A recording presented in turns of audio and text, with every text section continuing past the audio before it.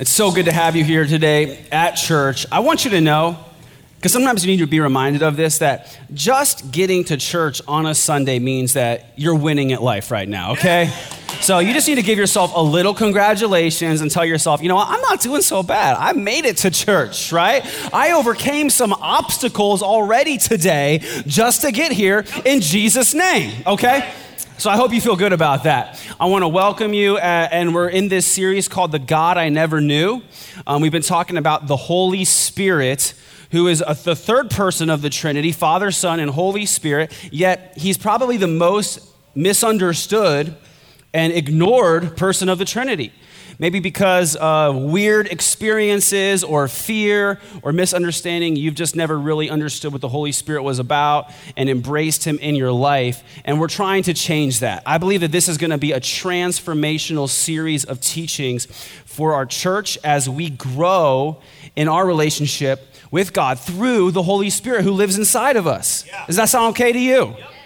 And I need you to know, if you're new to this church, that this is one of those kind of I want to say like a little bit rowdy churches, you know, like people are a little bit passionate here because of the gospel of Jesus Christ. And so this is one of those places where when it's time to worship God, you're allowed to just like enter into that and participate.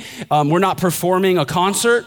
On Sundays, we are worshiping God together, and your praises are just as important as any praises that come from the stage. When we read the Word of God and we preach a message, we believe that God is speaking to our hearts through His Word and through His Spirit, and it's more powerful than any words that a human being would come up with to say, okay? So you need to know that when we have these messages, you're not so much just hearing from a pastor who has like a clever sermon for you. You're hearing from the Holy Spirit who wants to help you grow in your relationship with God and experience all of His blessings. So when you hear something that's good or encouraging to you or true, you're encouraged to respond to that and say like, amen, or hallelujah, or God be praised, or like, I feel that, or preach white boy, or something like that.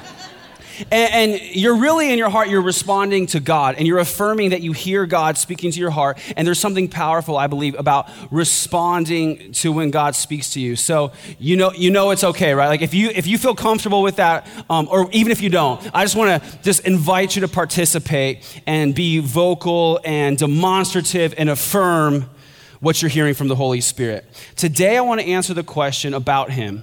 Is He a person? Is He a person? There is nowhere in the Bible where the Holy Spirit is referred to as an it. We talked a lot last week about how Jesus called Him a he, a him, right? But there are whole theological belief systems where the Holy Spirit is not considered a real person, but just a force. Even Jehovah's Witnesses, I don't know if you know this, or J-dubs as I call them, they don't believe in the Holy Spirit. Right? So if you tell you that they're Christians, you can tell them like you're a Christian, but you don't believe Jesus, who said that He's going to send the Spirit, who's His Spirit, right? So I mean that's a problem. In the early church, there was a whole heretical theological movement called Arianism that did not believe in the Holy Spirit. So you got to understand that not everybody takes the Word of God as the literal Word of God and believes that is true. And here's the thing: even though we do believe that the Holy Spirit is a person, sometimes we don't live that way. Sometimes we ignore Him and we don't take advantage of the relationship that we can have with God through Him. So we need to understand that He is a person. If you don't know that He's a person, you will not have a personal relationship with Him. If you don't believe He's a person, why would you talk to Him? Why would you? You don't talk to fire. You don't talk to the winds unless you're crazy. But we want to talk to the Holy Spirit. He is a person. It's easy to think of the Father as a person, God the Father. It's easy to think of Jesus as a person. He had a body, we know He was a person, but oftentimes we struggle to think of the Holy Spirit as a person. I think it's probably because His name, the Holy Spirit. You know, sometimes I have good ideas that I think would help God. And I've thought to myself, you know, God, you should have named him Tom. Because then we'd be a lot more comfortable just being like, you know, I'm going to talk to Tom about this real quick. You know, if you're a formal church, you could call him Thomas. If your church was kind of wild, you could call him Tommy, right? But like, I think God, you know, this is a branding problem that you have here with the Holy Spirit. Like, and so the reality is the Holy Spirit is not his name. You know that, right? That's not his name. Think about this. God the Father. His name is God. His function is to be the Father. God the Son. Jesus' name is God. His function is to be the Son of God who takes away the sin of the world. The Holy Spirit, his name is God. And his function is to be the Spirit of God that dwells in you and empowers you to witness for him and to guide you into all truth. So his name is God. He is a person, and we need to recognize that. What distinguishes him as a person? Is it just that he has life? Not everything that has life is a person. You know, trees have life, but they're not people, contrary to what some hippies would have you believe, okay? This is Arizona. We don't play that game. No offense if you're from California. We're glad you're here. We believe that God's going to transform you. Don't worry, okay? The simple definition of a person has a personality. Theologically, the definition of a person has a soul. A soul, theologically, is made up of three parts: mind, will, and emotions. Mind, will, and emotions. We see that God has a soul. In Matthew 12:18, the Father God says about Jesus, "Behold my servant whom I have chosen, my beloved, with whom my soul is well pleased." God has a soul. The Father has a soul. He talks in the Old Testament about his soul. Jesus has a soul, we know. He said, as he was being led to his crucifixion, he's preparing for that tragedy that was going to happen in his life. It was a difficult time for him, right? We got to remember that. We think about the cross and brings us joy. Jesus, when he was getting ready for the cross, he was really going through a rough time. And he said, "My soul is sorrowful, even unto death." In other words, my soul is so sad, I feel like I could die. He had a soul. And in the same way, the Holy Spirit has a soul. He has a mind, a will, and emotions. You think with your mind, you have desires with your will, and you feel with your emotions. So let's think about this. The Holy Spirit is our helper. We talked about that last week. He's our helper. So doesn't it make sense? Could it be possible that one of his purposes in your life is to help you think like God, desire what God desires, and feel what God feels? I believe that's what he wants from you and for you. He can tell you what God thinks and desires and feels. He's uniquely qualified because he is God. He is God. And so number one, if you're taking notes, write this down. He has a mind. We're going to talk about this. He has a mind. Some of you have lost your minds, but the Holy Spirit never does. He has a mind. Jesus said, John 16:13, "When the Spirit of truth comes, he will guide you into all the truth." He knows all truth, and he can guide you into all truth. How is that possible unless he has a mind and he can contain knowledge? The Bible says about God that he is omniscient, is a word that we'll use, that word omniscience, omniscient. It means all knowledge. In other words, God knows everything that can be known, past, present, and future. Think about that. It is impossible for a thought to occur to God that he has never had before. God has never been in heaven and said, "You know what, I just thought of something." Because he already knows everything. He's never had a new thought. He knows everything there is to be known. So think about this. Think about the benefit of having the Holy Spirit of God inside of you. You have someone inside of you who knows everything and has committed himself to be your teacher. God knows everything, doesn't he? God, Bible says in Psalms, he knows every star in the universe and has a name for each one. He knows and sees every person on the planet at the same time. God, he knows the ever-reducing number of hairs on all of our heads. He knows everything, right? So you have the Holy Spirit inside of you who knows everything. And let's be honest, for some of us, right? It's been a while. We didn't do that well in school. You'd say, like, I don't know a lot. But the Holy Spirit knows everything, and he lives in you. That means you have the potential to receive knowledge that comes from outside of yourself, from God himself. That sounds very helpful, doesn't it? Like, this is helpful. But listen, you won't ask him to show you something if you don't believe he's a person. A couple months ago, I was getting ready for work in the morning. I do work during the week. I know some of you weren't really sure about that. So I was getting ready to come to the office here at the church. There's an office here. And just praying for the church, praying for you guys. I'm always thinking about our church family and just what God has next for us. And all of a sudden, I started having these ideas about a certain ministry in our church. I wasn't even thinking about it, but all of a sudden I felt this knowledge that there was a problem and there was changes that needed to be made, and all these ideas started coming to me, just like pop, pop, pop, pop, pop in my head, and it wasn't from something I read in a book, it wasn't from a conference I went to, but I was just like, whoa, I wasn't even thinking about this, and then these ideas popped in my head, and like, these are really good ideas, like, and I didn't even think of these, like, and you know what? It was from the Holy Spirit. I wasn't even aware of a problem that he was aware of. And he who has all knowledge dropped in my mind, 1, the awareness of the problem, and 2, several solutions for the problem. He who knows all things lives within you. How many of you would say, there are some things in my life where I would benefit from having God drop some answers on me?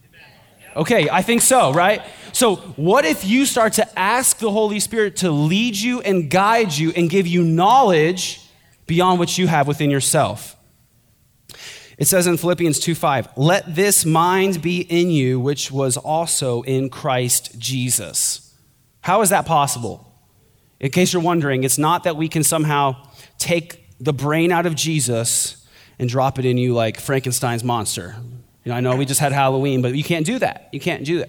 But you can have the mind that was in Christ Jesus because you have the Spirit in you who has the mind of Jesus, right? And some of you need to allow God to transform your mind to be more like Jesus and think more the way that he thinks. Listen, when you start to think the way that God thinks, it will bless you in so many ways. When I'm mentoring young leaders, I don't want to tell them what to do in a certain situation. I want to teach them to think like I would think in that situation. Because if you learn to think the way your leader thinks, you can handle any situation. If you'll learn to think the way God thinks, you won't always need a specific answer or guidance in every little situation because you'll know how to handle those situations in general as you change your thinking to align with his thinking. Some of you, we've talked in the past about having toxic thoughts, critical thoughts, negative thoughts, and you would benefit thinking more like Jesus and less like your old self. If you'll allow the Spirit of God to renew your mind, you'll find that you start to think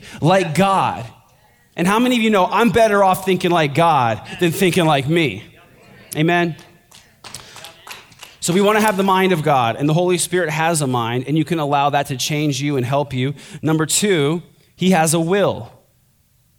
He has a will. And a will is what causes us to desire. Have you ever imposed your will on someone? If you have kids, maybe you did this morning. Maybe you imposed, like, get up, you're going to church. No, I'm tired. I don't care if you're tired. You're going to church, child. I just want to make sure some of you parents know you're allowed to do that. Like, I've talked to some parents and like, I really wish my kids would go to church. And I'm like, oh, how old are they? Oh, they're like 12. I'm saying, there's a problem in this parental relationship. Your house, your rules. You got breath in your lungs, you're going to church. And I'm sorry, ladies, but sometimes you got to treat your husband the same way, okay? Like, I love it if the husbands would just lead their families to church every week, but let's be honest, sometimes they need a little extra push, right? Some of those guys are still getting there. But seriously, like, you can force your kids to go to church. It's for their benefit. I believe in it. I endorse that behavior. That is a side note. I'm going to get back to this sermon now. Okay.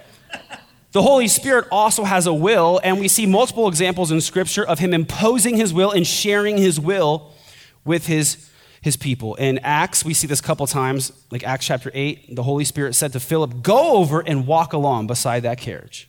He told him exactly what he wanted them to do.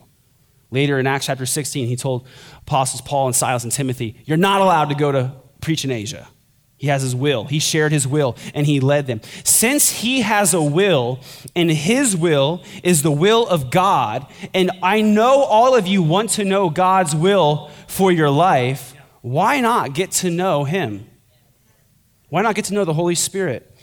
If you'd like to know God's will for your life, get to know the Holy Spirit. The number one question that Christians ask, how do I know God's will for my life? We ask about that, and we ask about sex and dating. That's the two most common questions we have as Christians, okay?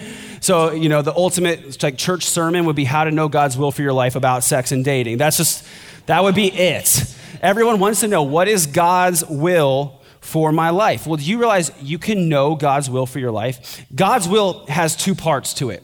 There's his general will and his specific will. His general will is true for everyone. His specific will is specific. His general will, you can understand completely whenever you want if you will open your Bible and read it. He reveals his general will for humanity through his word.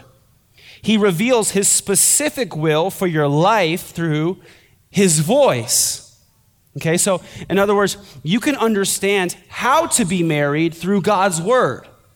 But if you want to know who to marry, you need to hear God's voice. Like, God doesn't have a chapter in the Bible about, like, if you should marry Fred or Jimmy, you need to hear his voice. If you'll read the word of God, you'll learn how to handle your finances, but you need to know God's voice in order to maybe understand which specific business to start or when. If you want to know how to be a good parent, you can know God's general will in his word. But if you want to know specifically how to parent each individual child with their unique personalities the right way, you need to hear from his voice. The word of God tells us that we should be generous. That's true for every Christian.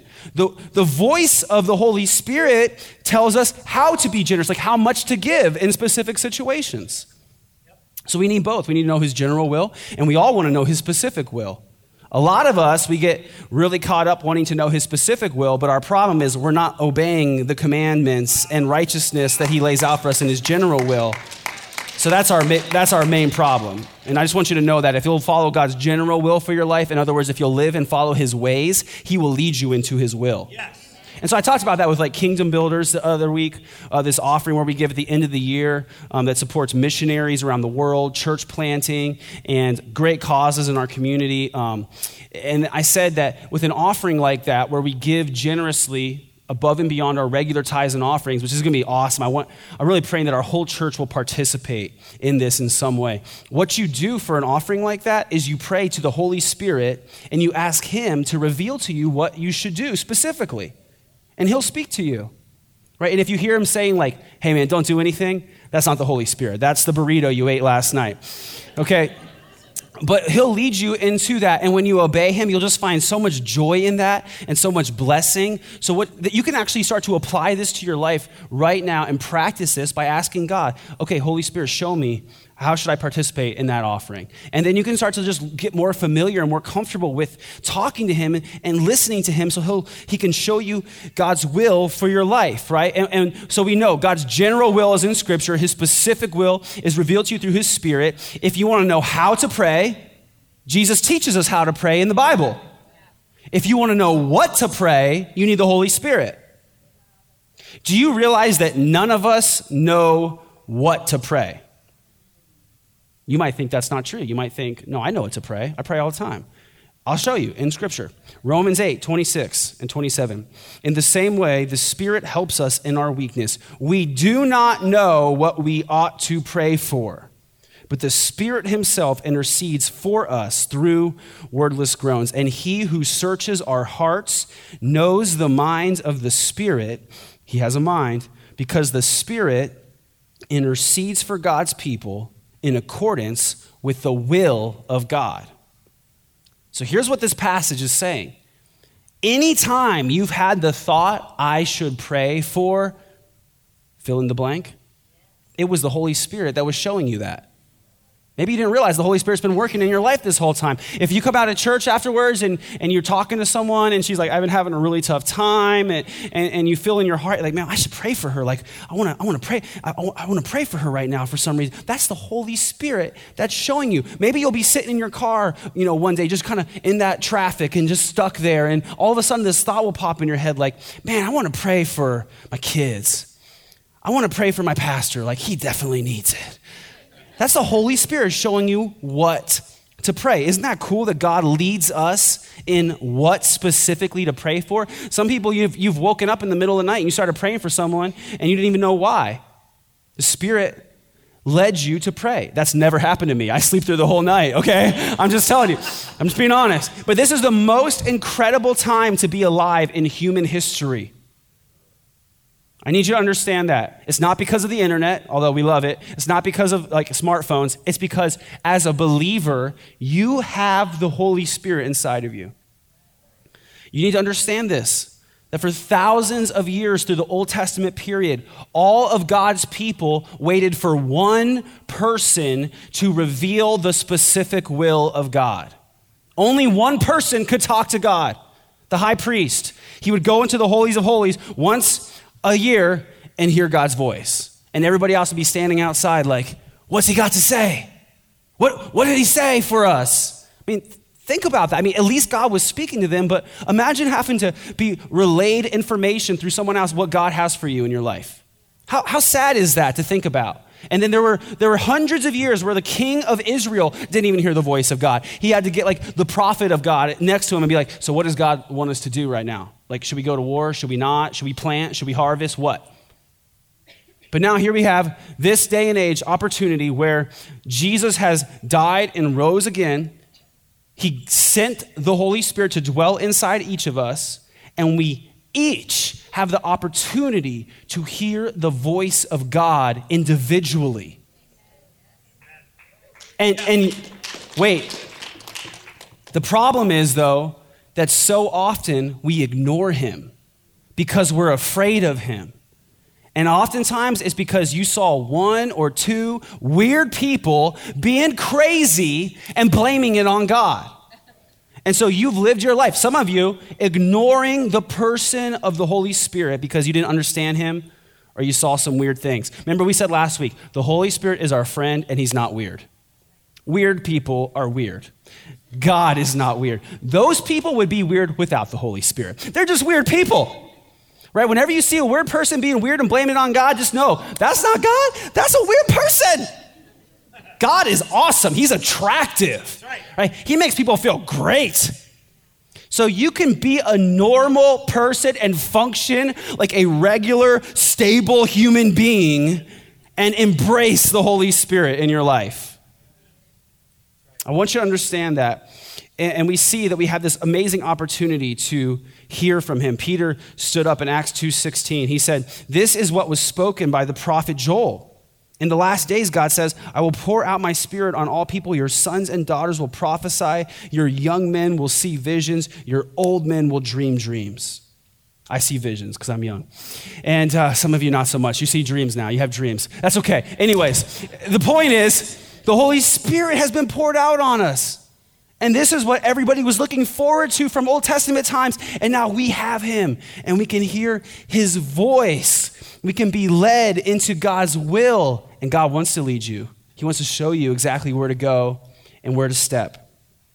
So we know God, he shows us his thoughts and his will through his Spirit. And then also we see with the Spirit of God, number 3, he has emotions. He has emotions. Did you know this? We think about this. God has emotions the way that you do. And yet his emotions don't lead him to sin like we do sometimes, but he has emotions. God gets angry. God is jealous at times. God is filled with joy. All the feelings that you feel that way, that came from God because you were designed in his image. He has emotions. Sometimes we struggle with our emotions. Okay, sometimes we feel sad and we don't even know why. And I know sometimes people feel depressed because of like medical reasons and biological reasons. You can't help it. But sometimes we get depressed and we just get in these funks. And other times we get angry and we allow our tempers to flare out of control. And we do things that don't honor God. I mean, I've seen some of you drive. I know this is true. That's why some of you probably shouldn't put that Generation Church sticker on the back of your car. You know? Like that's probably not a good idea. Some of you should. You should put it on the back and then you look in your rearview mirror and that'd be like the Holy Spirit reminding you like, hey, right? Like that would benefit you.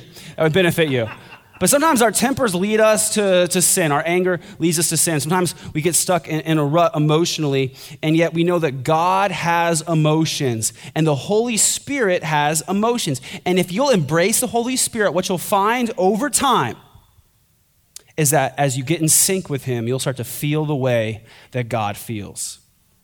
In Galatians 5:22, this is a passage that you've probably heard before. It says, but the Holy Spirit produces this kind of fruit in our lives: love, joy, peace, patience, kindness, goodness, faithfulness, gentleness, and self-control. A person feels love. A person feels joy. A person feels at peace. The Holy Spirit is a person. And as you get more in sync with him, as you start to grow in your relationship with God, you're going to find yourself feeling more the way he feels. You're going to start to find peace in the middle of difficult situations where it really doesn't make sense to have peace. And I get very, honestly, as a pastor, I get very concerned about Christians who say, well, I don't get emotional about my walk with God. Because I don't know, I can't judge someone's heart. And we're all different. We all have different types of emotions. Doesn't mean that every time you come into church, you're going to be like sobbing and tearing up. That's just not reality. But I get concerned about someone who says, I never feel emotional about God. And they're always like, well, I'm just not an emotional guy, right? But really? Like, what if you got pulled over and got a ticket on the way home? Like, I think you'd feel emotional. What if you got to work tomorrow and found out you just got a huge raise and a giant promotion? You'd be like, I'm not an emotional guy. That's okay, whatever. If your football team won the Super Bowl this year, I mean, we believe in a God who can do miracles, so I guess anything's possible, right, Cardinals fans? Pray. I think we'd be emotional about it. Like, I've seen some of the dudes in our church watch football games, and they're there like crying and like hugging other guys and like on the floor, like bicycle kicking in the air, like a puppy getting his belly rubbed. Then the same dude comes to church. He's like, yeah, I'm just not really that emotional.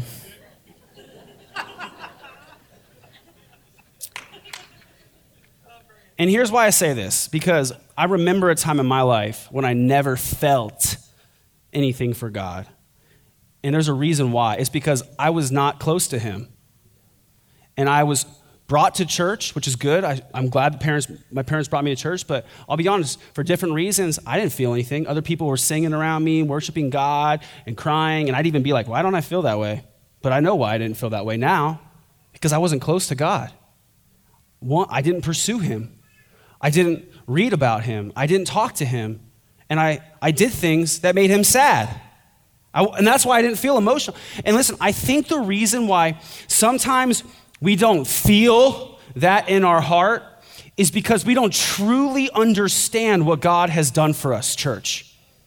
Because listen, when you start to understand and actually believe in your heart that you have sinned against God, and then you start to realize like what that means and what you actually deserve. But then you stop and in light of that understand God had so much love for you that he sent his only son to pay the price for your sins and be tortured and killed on a cross. You think about how much pain that would have caused him.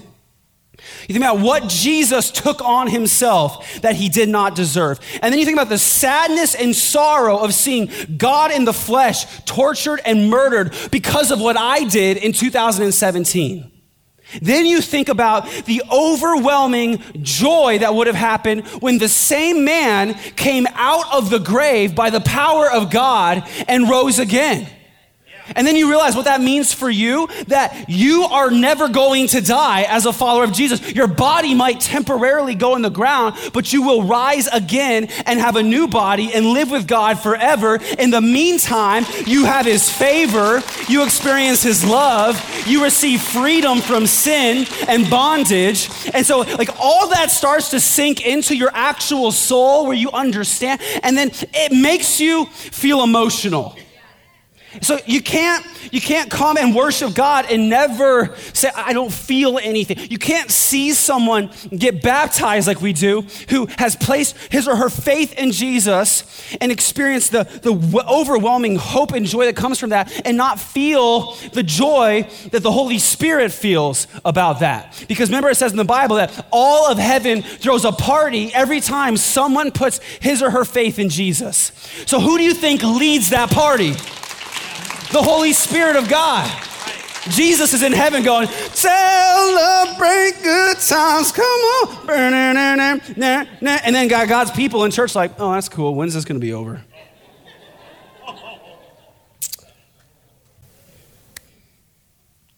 Moving on. So as you grow in your relationship with God, you'll find, you might not even be able to understand this right now, but you'll find that you start to feel the way that God feels.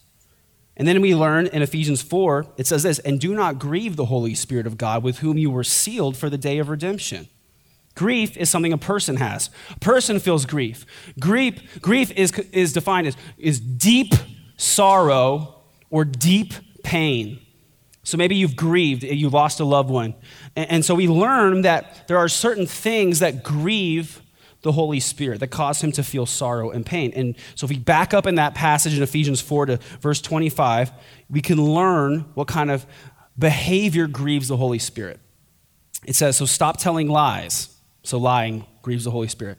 Let us tell our neighbors the truth, for we are all parts of the same body. And don't sin by letting anger control you. So losing our temper and sinning grieves the Holy Spirit. Don't let the sun go down while you're still angry, for anger gives a foothold to the devil. That's true, we know that. Verse 28, if you are a thief, quit stealing. Okay, so stealing grieves the Holy Spirit. Instead, use your hands for good, hard work, and then give generously to others in need. So not being generous grieves the Holy Spirit. 29, don't use foul or abusive language. Let everything you say be good and helpful. So abusive, hateful, destructive language, that's what that's really talking about. Not so much like you said a swear word because you stubbed your toe. Right? But like the kind of person like tears people down with their words, that grieves the Holy Spirit. And then we read, as we did originally, and do not grieve the Holy Spirit of God with whom you were sealed for the day of redemption. It goes on in verse 31, get rid of all bitterness, rage, anger, harsh words, and slander, as well as all types of evil behavior. That last sentence there is just like, and every other sin, right? Verse 32, instead be kind to each other, tenderhearted, forgiving one another, just as God through Christ has forgiven you. So here's the summary of that passage. Sin grieves the Holy Spirit. And it's not because he wants to be the fun police and tell you what you can't do. It's because he's your friend and he knows that sin hurts you and that makes him sad. The same way that if you're a parent and you have a child, and you see that child doing something you know will hurt him or her, it makes you sad. If you have a friend that's doing something you know will hurt him or her, it makes you feel sad. That's the way it is with the Holy Spirit. Grief is a sadness you feel when you lose intimacy with a person. That's why we grieve when loved ones die, because we lose intimacy with that person. That's why we grieve when we get divorced, because you lose intimacy that was there. Now, it says in 1 Thessalonians that we don't grieve like those who have no hope. That means that when our loved ones do die, we know that if they're a believer in Jesus, and even though we miss them and we lose intimacy, now we know that we'll see them again. So we have hope. We don't grieve like those who have no hope, but still, loss of intimacy causes grief. And we grieve the Holy Spirit with sin because sin causes a loss of intimacy with the Holy Spirit. When we choose to willfully go on sinning in our lives, it blocks up our communication with the Holy Spirit. It's like a clogged drain. It's like as you sin, what the Holy Spirit will do is he'll show you that sin. He doesn't condemn you. The enemy condemns you.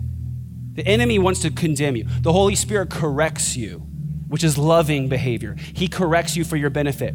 And so what we tend to do is we stiff arm his voice, and then what that does is it turns the volume down in our heart, and we lose intimacy with God. And we can't say as a Christian, I want to hear God speak to me if I've been ignoring him when he's been trying to correct me so that I could grow. Are you following what I'm saying? Right? So what that means for each and every one of us is that we have sin that will happen in our lives because none of us are perfect. Nobody's pretending to be perfect here at all. There's only one perfect person here. It's the Holy Spirit, okay? And so we all mess up, and the way to deal with that as a Christian is to quickly confess and repent of that sin. And then because we are saved by grace, we live in forgiveness immediately live in forgiveness. You don't have to walk around for weeks kind of beating yourself up, right? Because, man, I blew it that one time. Man, I know I just disappointed God. I'm so sad right now. It's like, no, as soon as you confess and repent from an honest heart, you're forgiven. And you can live in that forgiveness. And you should even feel more joy thinking about the fact, how crazy is it that I just confessed sin to God 2 minutes ago and he already loves me as much as he ever has. And he never stopped loving me, right? I mean, and that's the kind of thing that starts to cause you to feel a certain way about him, right? But here's what we need to know. When we go on sinning, it causes a loss of intimacy with the Holy Spirit. If you're truly saved, you know you'll go to heaven and see him again. You'll see God again because you're saved by grace, not by works, okay? But if you go on living in willful sin, it does cause that loss of intimacy. But here's the good news. Repentance restores intimacy with the Holy Spirit. So here's what's so great. Maybe you're here at church today for a reason. One, maybe you're here to be reminded that the Holy Spirit is a person who is your helper and friend and God, and that he lives in you and wants to bless you in so many ways. So maybe God is just reminding you of that this week and the last week. But maybe, though, you're here because right now in your heart, the Holy Spirit is showing you again that there are some things that you need to make right. And understand, again, he does that because he loves you. It's because he loves you. So what you can do now, this is a great opportunity, is to stop stiff-arming him and instead repent. Repentance is not just being like, yo, sorry, God, my bad. Repentance is saying, God, I truly want to change. I recognize that my behavior grieves you, and I'm ready to change. I'm ready to turn. Repenting means to turn from sin. And you begin the process of being restored. Repentance doesn't mean that you're going to instantly have a total victory in every part of your life. Sometimes it's a journey, right? I mean, ask anyone that's going to Celebrate Recovery. Ask anyone that's been brought out of bondage or addiction that you don't just have an overnight deliverance every time. Sometimes you gotta walk, you gotta learn, you gotta grow. You're gonna take a couple steps backward, and God keeps showing you, and he keeps leading. So you begin the process, though, of being restored and becoming more like Jesus once you repent. So today you're here and you have this opportunity. What is God showing you? Is he just showing you right now that he wants to have this relationship with you through the Holy Spirit? So if he is, just in your heart, just say, God, I want more of you. And I'm sorry if I've ignored you. I want to be close to you. I want the Holy Spirit to speak to me. I want to know what he thinks. I want to know what he wants for me. I want to know what he feels. I want to feel the way that he feels about both sin and righteousness. I want to be more like Jesus. And I recognize that his job is to help me become more like Jesus. So, man, you can just embrace him today. You can just embrace that relationship with the best friend you'll ever have. And maybe you're here and you say, I need to repent. God has been showing me some things. And if I'm honest, I've been ignoring him, but now I'm ready to change. I'm going to do this thing right. And I'm ready. You're saying, I'm ready to have my intimacy with God restored to what it should be. Then you can do that too. So let's bow our heads just in a moment of privacy. First, if you're here and you're a Christian and you would say, there are some things in my life that I need to make right with God. Why don't you just begin to right now just acknowledge those things and confess that sin to God and then receive forgiveness. And allow the Holy Spirit to remind you of the love that God has for you, even when there is sin in your life. It's understanding God's love that allows us to grow and become more righteousness, to grow in righteousness. So just allow him to speak to you and just to confess and make it anything right that you need to with him. Just say, God, I know I messed up. I'm sorry, and I need your forgiveness. I want to be more like Jesus, and I want to grow in my relationship with God. And honestly, you might even need to apologize for keeping him at arm's length and saying, God, I've ignored you for too long. I want to be close to you again. The Bible says, if you return to me, I will return to you. That's what God says. So as soon as we express the desire to restore intimacy with him, he's there. He's ready to be in that relationship with you and give you everything that he has for you. Maybe you're here and you say, hey, I've never never had a relationship with God. I don't have any intimacy with God because there is no relationship. But I want to experience this today. I want to be close to God, and I want to understand the love that he has for me. I want to receive the forgiveness that he offers me, and I'm ready to place my faith in Jesus. The Bible says we're saved by simply believing in Jesus, that he died for us and rose again, and that if we'll put our trust in him, we'll be saved instantly, not because of our own goodness, but because of the goodness of God. So maybe that's something you need to do for the first time, or maybe it's the first time in a long time, and you've been far from God for a long time. But guess what? God welcomes you home. And he says, you can come home, you can return to me. I welcome you. I'm ready to embrace you. So if you're ready to take that step of faith today and put your faith in Jesus, just the fact that you feel that desire at all, it's the Holy Spirit of God who is drawing you to Jesus. That's part of his function. We're only saved because the Spirit of God draws us. If you're ready to take that step of faith today, let's pray. Just say in your own heart, just say, God, I know that I need you. I know that I've been far from you, that I've sinned, and I need your forgiveness. And now I believe that Jesus died to pay the price for my sin. And I believe he rose again, giving me victory over sin and death. And so now I want to live for you for the rest of my days. Thank you for loving me, God. I love you, and I want to grow in relationship with you. In Jesus' name, amen. Amen. Listen, if you pray that prayer, we want to celebrate with you. So this is just one of the things we do each week. We're not going to embarrass anyone, but if you just prayed that prayer and accepted Jesus as your Lord and Savior, I'm going to ask you just to throw your hand up on the count of 3 so we can celebrate. 1, God loves you. 2, don't be ashamed. 3, just shoot up. That's amazing. Anyone else? Thank you. Thank you. Anybody else I didn't see? That's awesome. That's so good.